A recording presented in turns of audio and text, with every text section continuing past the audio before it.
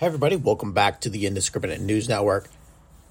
Today is Tuesday, September 7th. I'm going to start off news out of El Salvador. El Salvador is leading the world in adopting Bitcoin as its official currency.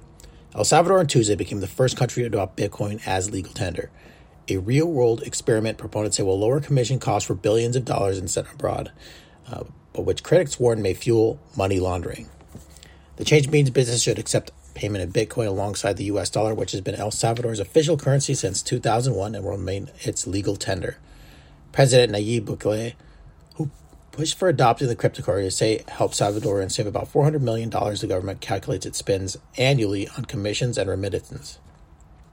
The 40-year-old president is popular with the public and has been accused of eroding democracy, including by the U.S. Biden administration. Doubters say Bitcoin could increase regulatory and financial risk for Central American nation, and polls show Salvadorians are wary of the volatility of the cryptocurrency, which can shed hundreds of dollars of value in a day.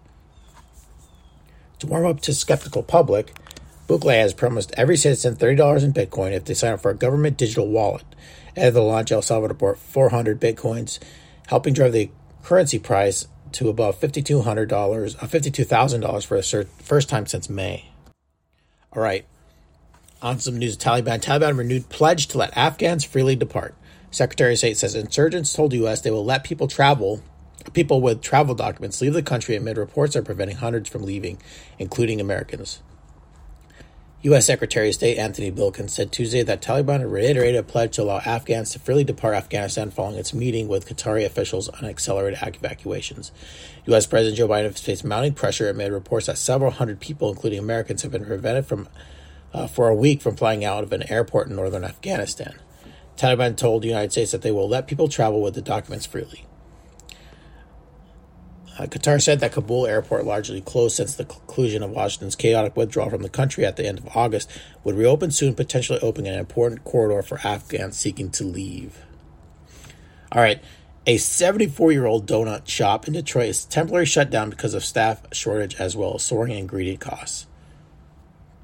So, a 74-year-old family-owned donut shop in Detroit has temporarily shut down because of staff shortage combined with soaring ingredient and delivery costs.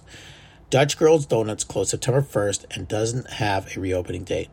Hannah Trimmer-Paro, the daughter of the owners, told Detroit Free Press that before the pandemic, the bakery would usually have about 15 to 18 staff on its rotation. But that's fallen to 10 or fewer since the pandemic started. The bakery was open 24 hours a day, 6 days a week before the pandemic. After the pandemic hit, the store slashed its business hours, partly because of the staff shortage and partly because to protect the staff from COVID-19. Like other businesses in the U.S. struggling with labor shortage, Dutch Girl Donuts boosted wages for remaining staff and ingredient delivery costs has also risen. So we try to maintain our prices, but everything is going up around us. We're a small business. We're trying to do as honest as work as for producing real donuts.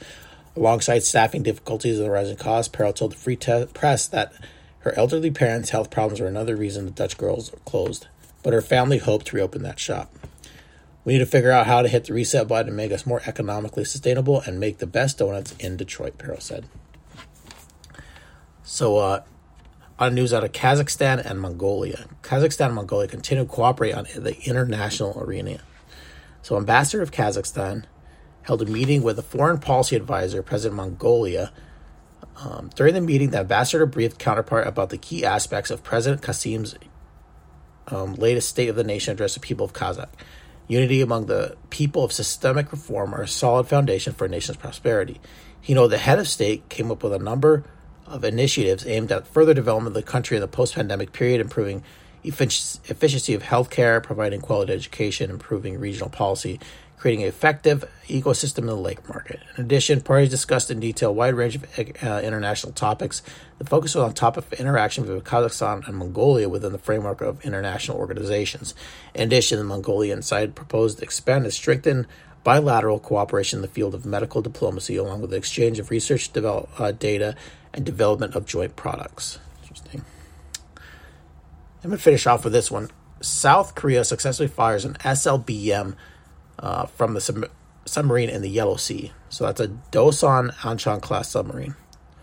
The South Korean military successfully test fired a locally developed submarine to launch a ballistic missile from a submarine in the Sea last week. The test makes South Korea's 8th country which the world possesses a weapon, which is widely considered vital in maintaining the military's retaliatory strike.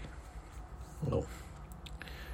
An SLBM for the Navy submarine Dosan Hanchang was launched Thursday, September, off the coast of Tain under the supervision of HT Defense Development, according to a defense official who spoke on the condition of anonymity. The test took form of a cold launch, which SLBM ignited after it's pushed out of the water with air pressure. So that one's just like another "don't mess with me, North Korea" kind of missile thing. North Korea/China. All right, everybody. Thanks for listening to the Indiscriminate News Network. I'm your host, Jason St. Clair. Take care. Hope everybody had a nice long weekend. Bye.